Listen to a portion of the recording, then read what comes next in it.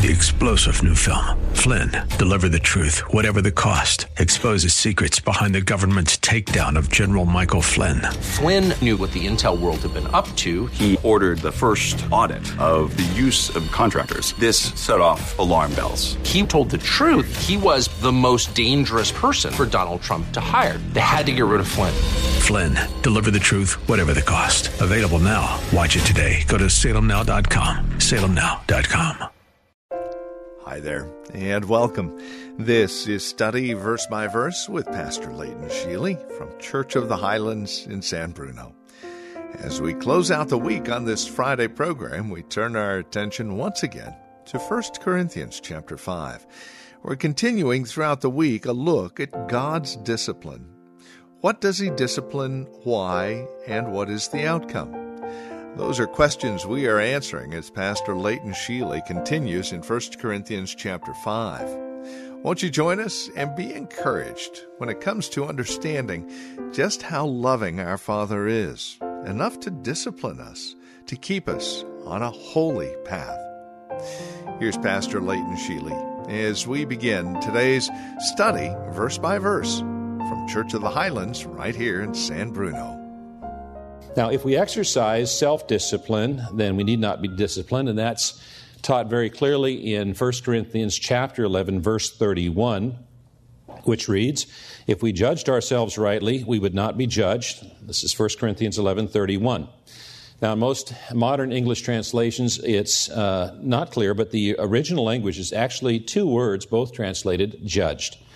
If we judged ourselves rightly, that word is diakrino. It means to contend with, to wrestle with, to discipline ourselves. If we discipline ourselves, we would not be judged. The word there is krino, which means summoned to trial. So in other words, if we exercise self-discipline, then we're not going to be brought to trial. If we don't exercise self-discipline, then we will be brought to trial.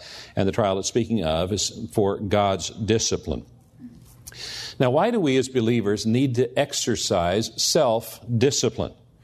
Well, the answer is, in part, that there's this war that's going on inside of every believer, a war between the spirit and the flesh. Galatians chapter 5 says, "For the desires of the flesh are against the spirit, and the desires of the spirit are against the flesh, for they are opposed to each other." They are at war with each other. And we participate in this war, and the way we participate in this war is in part by how we set our minds. Romans chapter 8:5 says, "For those who live according to the flesh set their minds on things of the flesh. But those who live according to the Spirit set their minds on things of the Spirit." And so the Scriptures tell us that we participate in this war depending on how we set our minds, and that we should set our minds on things of the Spirit, not on things of the flesh. So as Christians, we're to set our minds. We are to discipline our thoughts. We are to bring our thoughts captive to obey Christ. Now, the San Francisco Bay Area is an awful lot like the Corinth of Paul's day. Both cities were known for their sexual activities and perversions, and their culture was absolutely saturated with sexual thought. Now, I should probably mention that, again, today, our message would probably be rated PG if it was rated, because we're talking about this matter of sex. And why are we talking about it? Because we're a Bible church, and the Bible talks about sex. Therefore, we're going to talk about what the Bible talks about. I had several members of the congregation come up after the last service and last week and say things like, "Pastor, I know that was not an easy message to bring, but we're so glad that we come to a church where the Word of God is taught faithfully, even on these sensitive issues." And I'd like to say that, if you were brought up where the Word is offensive to you, I apologize. I don't mean to offend you, but that the Bible uses the Word, and we need to understand what the Bible has to say. I also had a mom come up to me after one of the services last week and said, "I'm really glad that you're teaching on this, Pastor, but I'm a little sensitive. My 11-year-old son may have heard something new." I assured her that unless she was raising her son in a refrigerator, that he probably knew a lot more than Mom thought he knew. Such is the nature of raising children in modern America. I also want to point out one thing, and that is if you're a guest this morning, we don't talk about this subject every week, okay? So it just so happens that we are studying 1 Corinthians, and that's the subject of 1 Corinthians chapter 5. It is actually reported that there is sexual immorality among you. Now, last week we recounted a few statistics about the misuse of sex in America. And somebody might ask, well, why is sex such a significant issue? Well, let me see if I can answer that a few ways. One of the ways is from a biblical frame of reference. Initially, the church was primarily Jewish. Now, Jews are the descendants of Abraham, Isaac, and Jacob. Everyone else is a Gentile.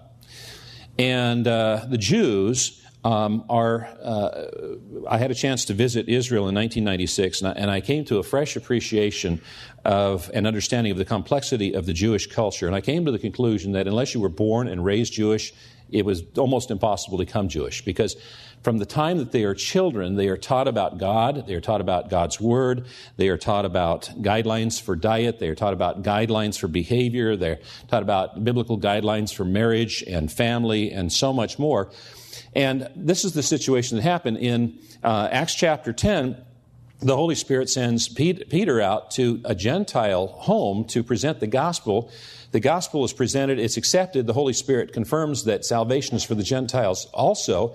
And so all of a sudden into this church starts pouring in Gentiles who had absolutely no knowledge of God, no knowledge of God's Word, no knowledge of God's expectation. They were totally godless in their what they were raised, and it created problems in the church. How do you deal with these people that are coming in off the streets, if you will, accepting Jesus Christ as Lord and Savior? Well, the church leaders got together for a council in Acts chapter 15, and they deliberated this issue. How do we help these Gentiles that are coming into the church? And the Apostle James stood up in Acts chapter 15:19, and he said, "It is my judgment, therefore, that we should not make it difficult for the Gentiles who are turning to God. Instead, we should write to them, telling them to abstain from food polluted by idols, from sexual immorality, from the meat of strangled animals, and from blood." So what the apostles decide is that there's only 4 expectations for new believers.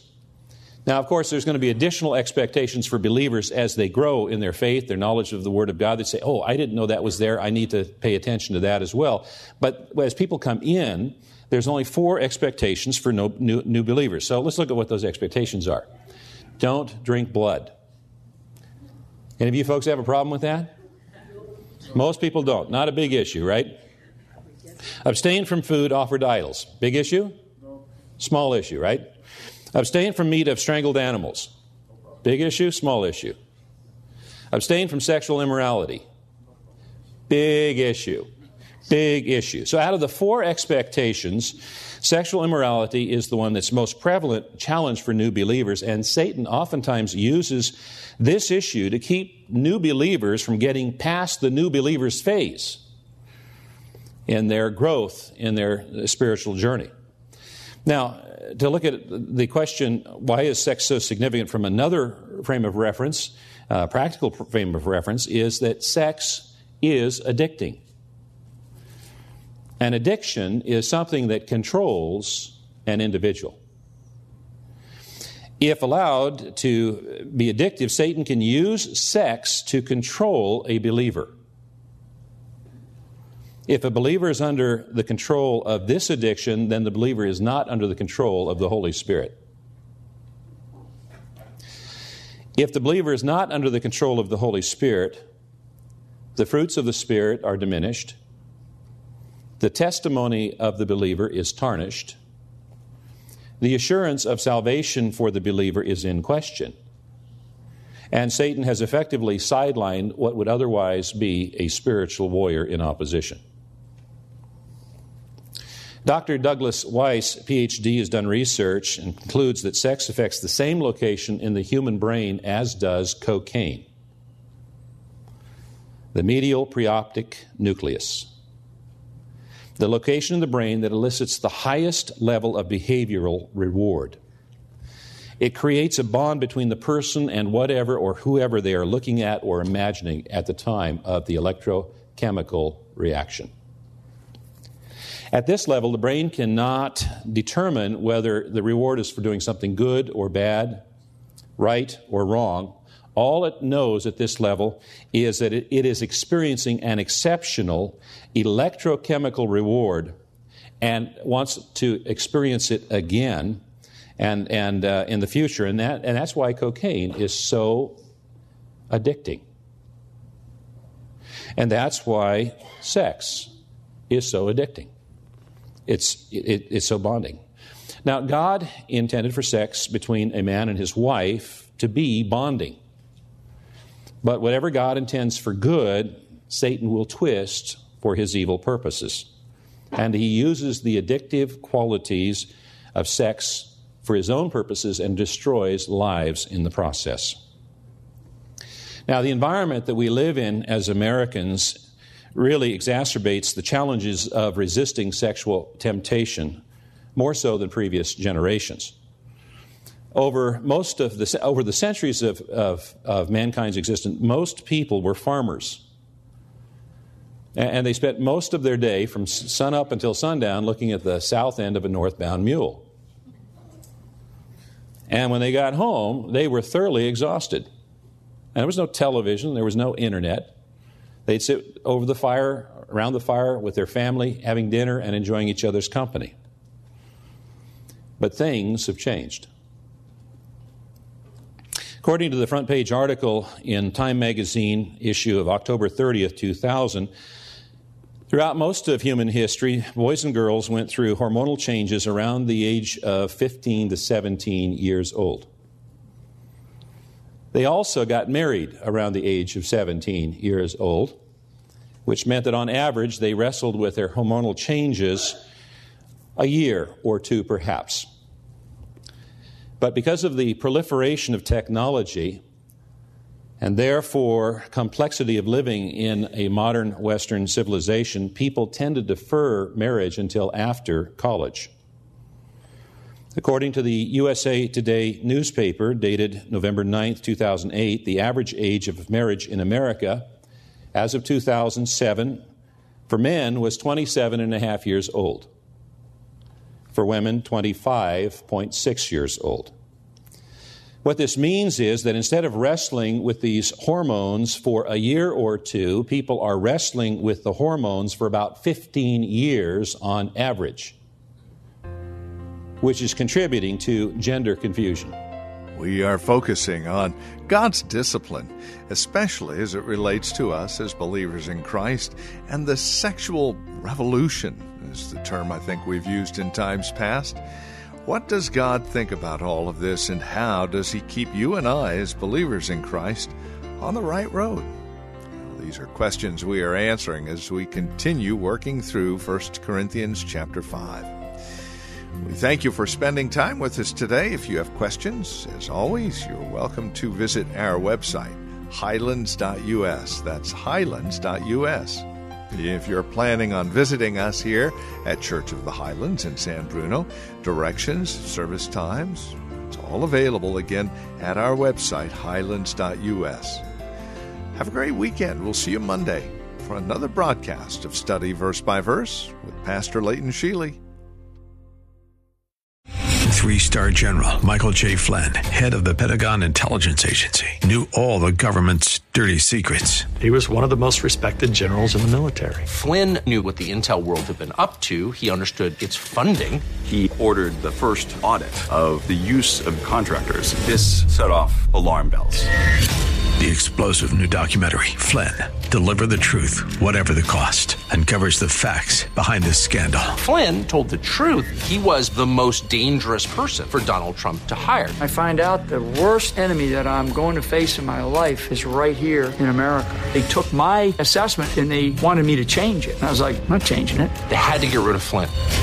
With in-depth interviews, archival footage, and never-before-seen personal records of the man behind the headlines. I just felt like I was drowning. Flynn, Deliver the Truth, Whatever the Cost. Available now. Watch it today. Go to salemnow.com. salemnow.com.